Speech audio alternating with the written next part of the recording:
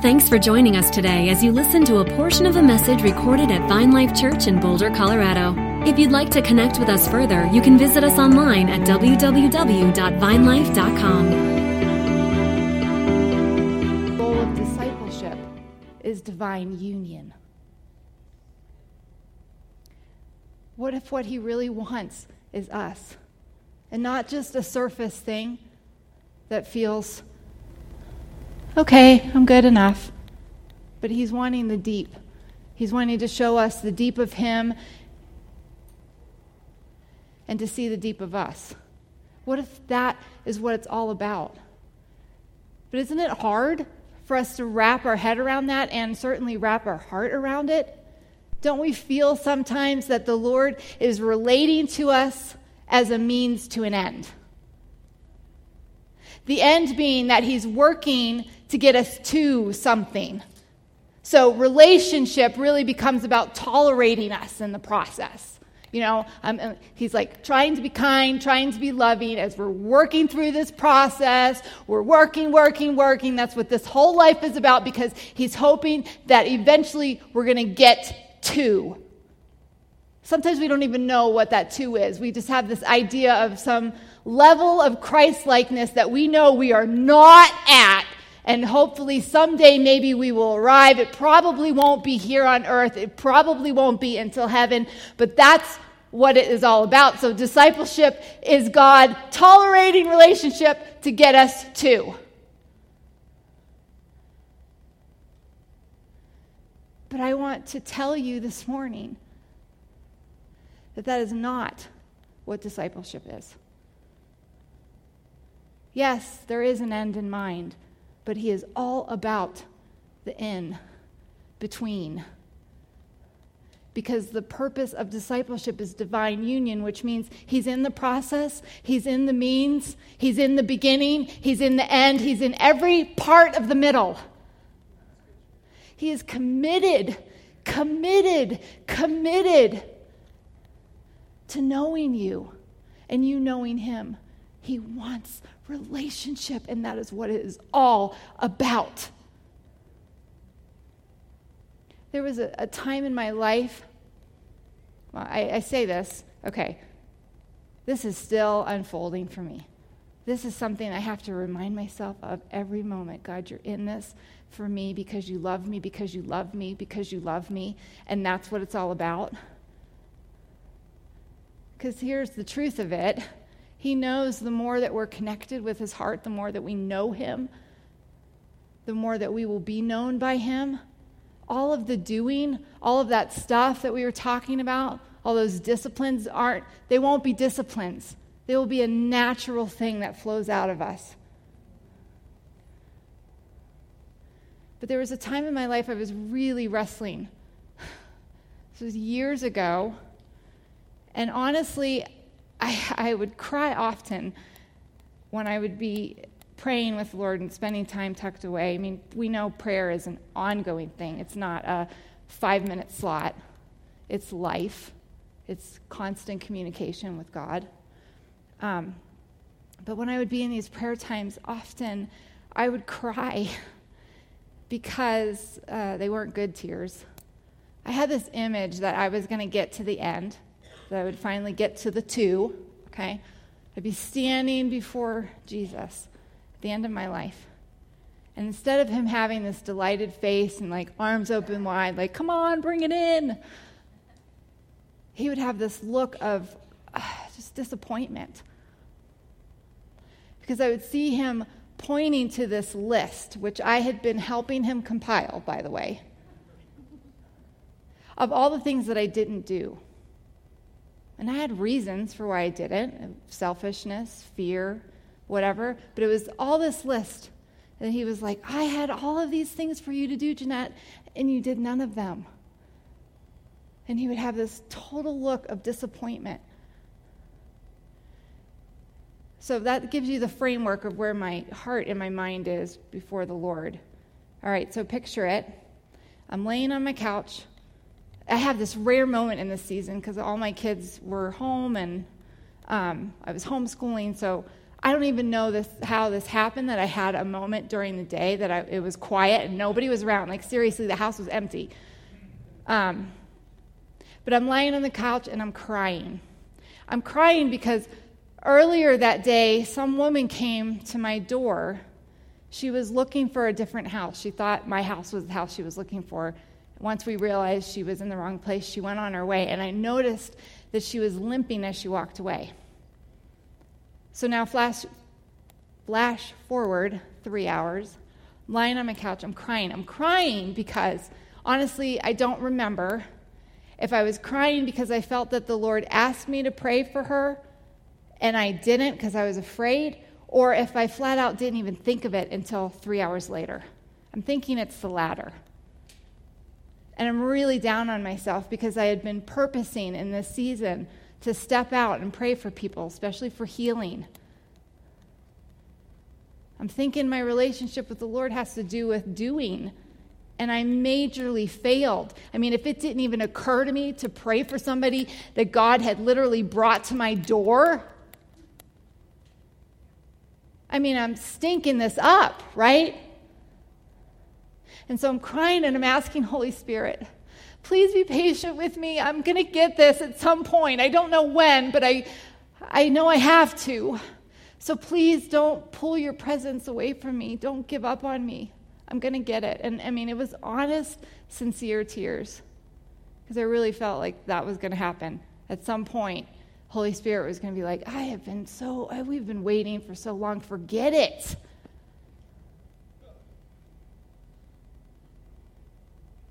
And right then, a strange thing happened. I began to hear my grandmother's voice. Not literally. She actually lived, I was in Colorado Springs. She lived in Massachusetts. She wasn't around. But what I didn't realize is around the corner in my foyer, sitting on this bench, was a book that my grandmother had given my youngest daughter, Jessa, for Christmas or her birthday. And since we lived so far away, it was one of those books where you can record yourself reading the book. So when Jessa would open the book, it would start with this cute little greeting. Hello, Jessa, this is your great-granny. I'm going to read you a book. And then each page turn, it would signal and it would read the book. Well, it had been sitting open where she left it. And again, I told you, nobody was around. We didn't even have pets. So the windows weren't open. Nothing could have triggered this book to start talking. But right then, when I'm crying and begging Holy Spirit, please be patient with me, I begin to hear my grandmother's voice. It doesn't pick up at the beginning of the book. It starts right about here. And I hear her say, your smile always lightens up my day. Your eyes sparkle like the stars in the sky. Your laugh is one of my very favorite sounds. I love you so much because you are the one and only you. And boy, I was crying already, but now I'm like snotting. It was an ugly cry. Because I felt like that was God's voice speaking to me in that moment through this book. And he was saying, Jeanette, it's not about what you do. You can pray for 1,000 people and watch me heal them. It's not going to make me love you any more or any less. It's not going to make me want to be with you any more or any less.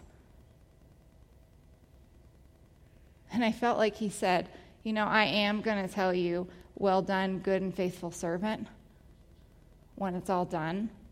Because that was one of my fears. Like he wouldn't be able to say that because I had not done what I was supposed to do.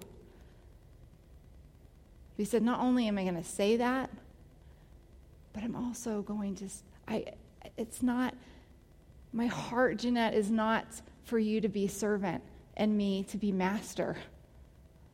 What I want is to be your father. And so what I want to say is welcome home, daughter. And there's a verse, excuse me, in Jeremiah 3:19 that I feel like conveys this so beautifully. He's actually talking to the Israelites, but he's speaking to us too today. when he says, "How I long to make you my children and give you a desirable land, the most beautiful inheritance of all the nations. I thought you would call me Father and never turn away from me." This is God's heart. He wants to be Father. And he wants to have an intimate, close connection with us. And that is his purpose. That is his aim. That is his drive. That is his biggest want, is for that. Now, we start reading the Bible, and right away, in the very first story of the first man and woman that he creates, it would appear that this is not true. It would appear that the very first man and woman that he created this beautiful space for, and he was coming, and he was meeting with them, and he was talking with them, and sharing hearts with them, the moment they mess up, he's like, "That's it, you're kicked out, banished." Right? But if we leave the glasses on that say that God wants divine union, and that's his want, that's his purpose, that's his goal, then what is going on in that story? If this is the want, why would God kick them out of the place that he created for them? Was it because he was so disgusted with them now? They have sin on him and he can't be around them? What if the whole thing was about a loving father that wanted to protect his kids? You see, we know that there were two trees. There was the tree of life, which they could eat from, and then there was this tree of the knowledge of good and evil. And he didn't want them to eat from that. Why? Because up to that point, all they knew was good. That was the Father's heart. He only wanted us to experience good. And so when they looked around and they saw God, they said, "Good." And when they looked at the trees, they said, "Good." And when they looked at a dog, of course they said, "Good." And even when they looked at cats, they said, "Good." I'm a dog person, sorry. But the important thing is when they looked at them, what did they say? Good. They had no reason to say anything different. God said, very good, in fact. But then something begins to move. And they start to wonder, can you really give me everything that I need and everything that I want, God? Maybe I need to take care of this myself. Take from that fruit. Somehow it's going to supply something that I don't know that I trust you, God, to make for me happen, provide for me.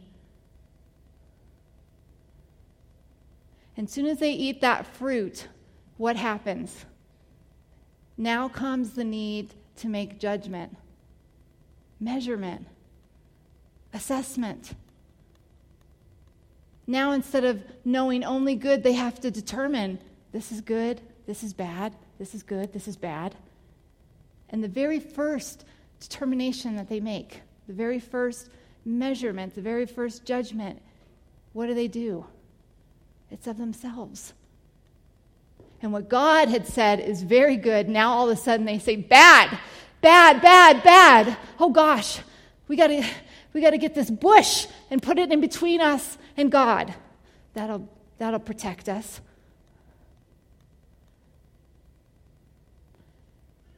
And we know the Father's heart was connection. We know that the goal was divine union because what happens? What does God do? He knew what had happened. He knew what they ate. But he comes looking for them anyway. And he says, where are you? Why are you hiding behind this bush? Why did you put this thing in between us? Who told you were naked? Who told you that you weren't worthy of my presence? I'm still here. I still want union with you. I still want relationship. I want to be your father. I do not want you to turn away.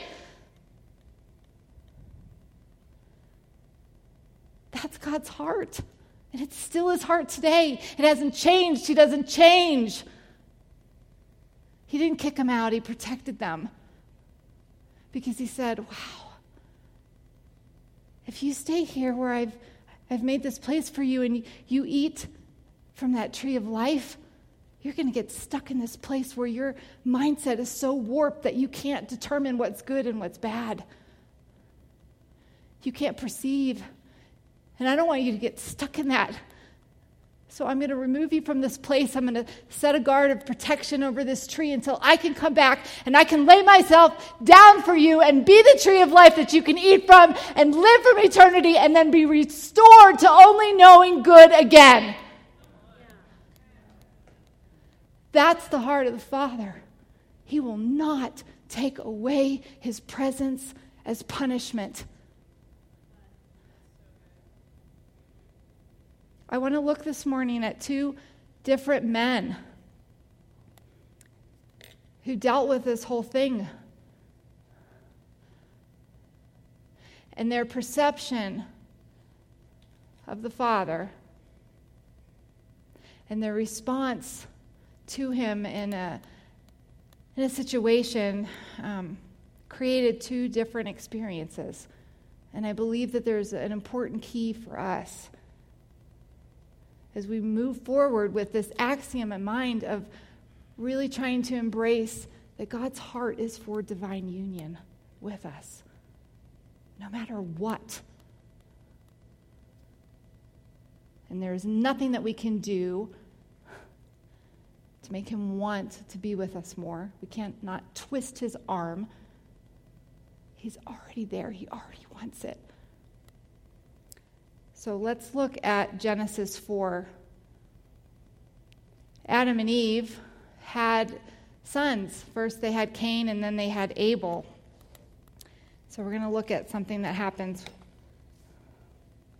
with them. Okay, so picking up in verse 2. It says, "Now Abel kept flocks and Cain worked the soil. And in the course of time, Cain brought some of the fruits of the soil as an offering to the Lord. But Abel brought fat portions from some of the firstborn of his flock. The Lord looked with favor on Abel and his offering, but on Cain and his offering he did not look with favor. So Cain was very angry, and his face was downcast. Then the Lord said to Cain, 'Why are you angry? Why is your face downcast? If you do what is right, will you not be accepted? But if you do not do what is right, sin is crouching at your door. It desires to have you, but you must master it.' Now Cain said to his brother Abel, 'Let's go out to the field.' And while they were in the field, Cain attacked his brother Abel and killed him. And then the Lord said to Cain, 'Where is your brother Abel?' 'I don't know,' he replied. 'Am I my brother's keeper?' And the Lord said, 'What have you done? Listen, your brother's blood cries out to me from the ground. Now you are under a curse and driven from the ground, which opened its mouth to receive your brother's blood from your hand. And when you work the ground, it will no longer yield its crops for you. You will be a restless wanderer on the earth.'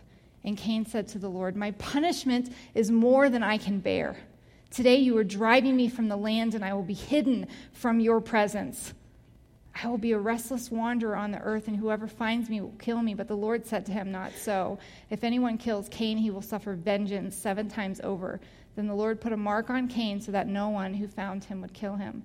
And so Cain went out from the Lord's presence and lived in the land of Nod, east of Eden." Okay. When we read that, it's really easy to go, wait a minute. This whole thing seems to be about he didn't do, and so then you were done, God. There's no doubt. I mean, he messed up. We were given a mandate as ones who would bear the mark of God, his image bearers. He said, "I am making you like me, and so I'm giving you the ability to create life as I am a creator, and everything that I create is life-giving." And so he gave us that honor to bring life into this world. He blesses it, and he says, "Be fruitful and multiply." And what does Cain do? He takes life instead of giving it. The other mandate was to take care of this earth. And he was one that tilled the soil. And instead of sowing something into the ground that was good and would give him a bounty to eat from, he fed the soil that was already cursed because of the actions of his mother and father. He feeds that cursed soil blood from an innocent man. And it might seem like God, when he's talking to him, is laying down punishment that God has given. But I believe God is saying, look, this is the situation now. This is the result. This is the consequence, if you will, of your actions. Cain, you sowed into this earth something that the only thing that's going to be produced from that is death. And you can't eat that.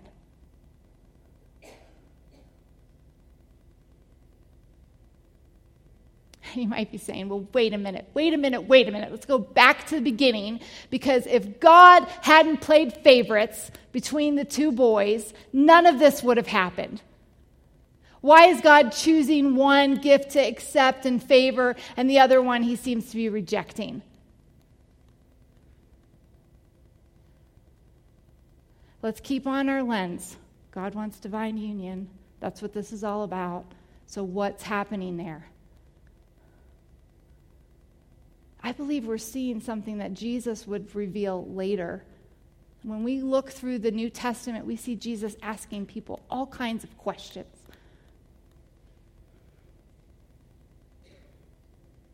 I believe that God recognized that there was something moving, something very similar than what he saw his parents wrestling with. And he was using this whole situation to bring it up to the surface as an effort to say, let's talk about this, Cain. I'm recognizing that there's something going on, that you're wanting to distance yourself from me. And what does God want, right? He's after the deep. He doesn't want to keep things at the surface. He wants the deep of Cain so he can reveal the deep of him. And so, Abel gives the first and the best. And he gives it to God, and in so doing, he's declaring to himself, he's declaring to everybody around, he's declaring to the heavens, he's declaring to God and saying, there is nothing that is more important to me than you. And I believe that even though this thing, I could eat it, and it would nourish me, and it would probably taste awesome, I'm giving it to you, God, and I'm saying that I'm trusting you to fill that need and that want and that desire. But see, Cain couldn't do that. He gave God surface. I'm comfortable with this offering. But there was something that was moving in Cain that said, my fruit, the best of my fruit, I believe is going to supply me with something. It's going to fulfill a need that I have and a want that I don't trust that you're either going to want to give it to me or that I can have it. And so instead of trusting you, God, I'm withholding this. I'll give you something, but I'm withholding this because I believe in self-dependency, self-reliance, that this thing is going to fulfill something that you won't. Or you can't.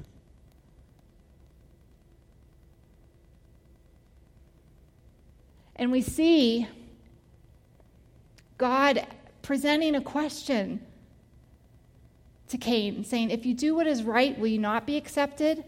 But if you do not do what is right, sin is crouching at your door. It desires to have you, but you must master it.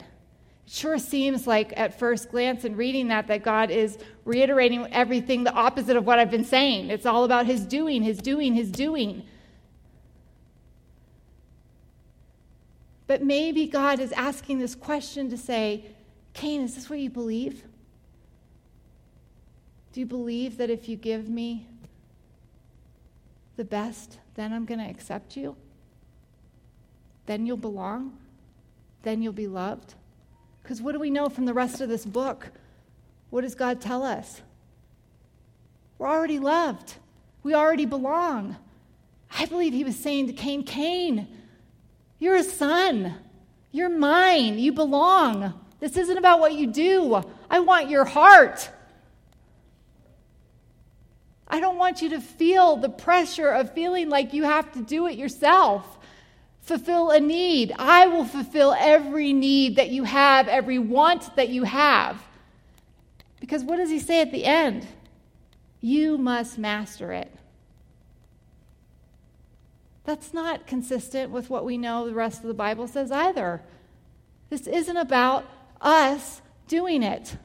Even the will to do good comes from Holy Spirit himself. It is not about us and self-reliance and self-dependency.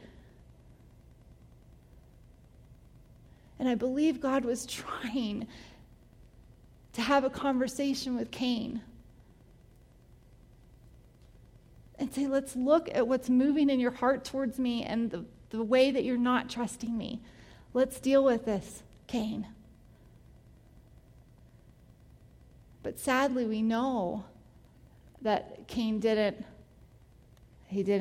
take it in. He wouldn't talk to God about it because he leaves from there and he kills, he murders. And then when we look at the interaction that he has with the Lord after the deed has been done, he's not taking any kind of ownership. As a parent, I recognize this. You can tell your kids, please don't do this, and this is what's going to happen if you do. And then they go and do the thing that you said don't to do anyway. And there's natural consequences. I mean, it's not even times where I'm laying down punishment. There's just consequences of doing certain things that happen. And I'm grieved that they're going to have to experience that. And yet, there's times with my kids where they will not take ownership of their part in it. And their inability to have really connected with me and understood my heart and what I was saying ahead of time. And so we see Cain do that here. He doesn't take ownership. And he says, God, your punishment is more than I can bear. So in Cain's eyes, this is not about consequences of his actions. This is about God being the big meanie, and he doesn't want to take ownership of it. We saw his parents do the same thing. No, she made me do it. No, the snake made me do it. And when we posture ourselves like this, pride comes in because it all becomes about our self-dependency and doing it myself, and I need to make this happen, and I cannot rely on God in this place. And this pride blinded Cain. He could not see the truth because what does he say to God? In verse 14, he says, today you are driving me from the land and I will be hidden from your presence. Cain is saying, I've messed up to the point that you're done now. You're removing your presence from me, God. But did he say that?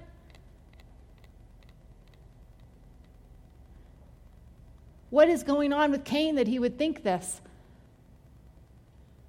The saddest part of the story, honestly, to me, is verse 16, where it says, so Cain went out from the Lord's presence. And I remember reading that and thinking, what? How is this possible? God, were you not able to get to the land of Nod? Was east of Eden out of your reach? Why did Cain feel like you weren't there? And when I asked, and I was really indignant and upset at God, why would you remove your presence from him? God said, Jeanette, I was there every moment, every breath that he took, every second, every day. But Cain was blinded. He could not see the truth. He cut me off. He did not believe that my presence was there for him, and so he shut himself down. from being able to experience my presence. There's another man who murdered. In fact, in his murder, it included adultery. So if we're going to measure, like, whoa, he's way down. I'm talking about King David. And God confronts him. You murdered. You committed adultery. And we have the benefit of that King David was a writer, that he would write poems, that he would write songs about his experiences with the Lord. And we see in Psalm 51 his response to the Lord when confronted with his sin.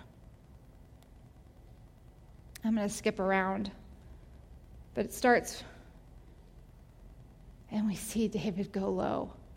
Have mercy on me, O God, according to your unfailing love, according to your great compassion. Blot out my transgressions, wash away all my iniquity, and cleanse me from my sin. Ownership. He's taking ownership. He's getting down low. And he's saying, I'm sorry, God. I know my transgressions, and my sin is always before me. And in this place where he's in humility, he questions too, as Cain did. Is this thing the thing that will cause you to remove your presence from me? And he asks, do not cast me from your presence or take away your Holy Spirit from me. And later on he'll say, the sacrifices of God are a broken spirit, a broken and contrite heart. O God, you do not despise. You see, there's something that happens when we choose humility versus pride. When we say, God, I'm going to trust you to meet every need that I have, even if I'm afraid. There was something that caused David to go murder and commit adultery. There was a need that he was feeling like he needed to take into his own hands and meet, that he didn't trust God to meet for him. But when he is confronted with it and faces it, he goes down low. And I believe there's a key here for us that we find in Isaiah 57:15. It says, the high and lofty one who lives in eternity, the Holy One says this, I live in the high and holy place with those whose spirits are contrite and humble. I restore the crushed spirit of the humble and revive the courage of those with repentant hearts. So he's saying, when we go low, when we choose humility, it's in that place that God picks us up and takes us high into the heavenlies where he is seated to see and perceive from there, to assess and look down on the bushes, to see the beginning from the end. And it's in this place, in this high and lifted place, that we can see him and be restored to seeing goodness and knowing goodness, and where we can truly see ourselves and see what God sees. Good, very good. Even in the midst, even right in the middle of all the bushes that we've slapped in front of him, of sin, of our works.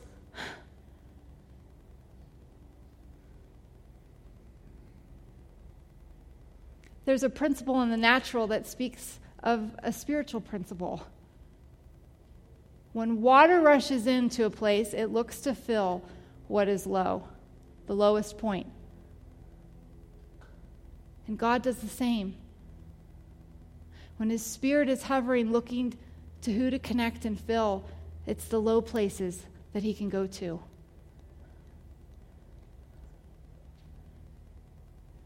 And I believe in this place where David was laid out before the Lord in humility.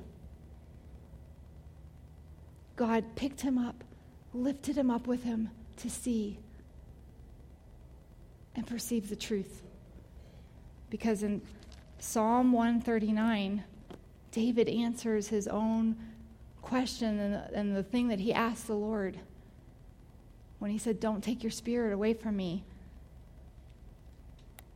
Starting in verse 7, he says, where can I go from your spirit?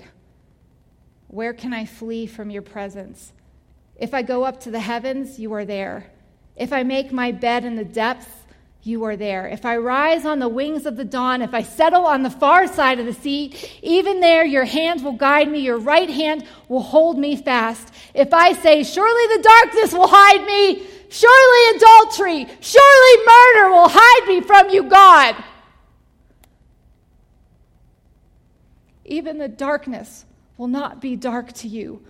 The night will shine like the day, for darkness is as light to you. It was in that high place that he could see God and see, there is nothing that I can do that would cause you to pull your presence away from me. And it was there that David could see what is true for us today. That God's heart, his goal, is for divine union.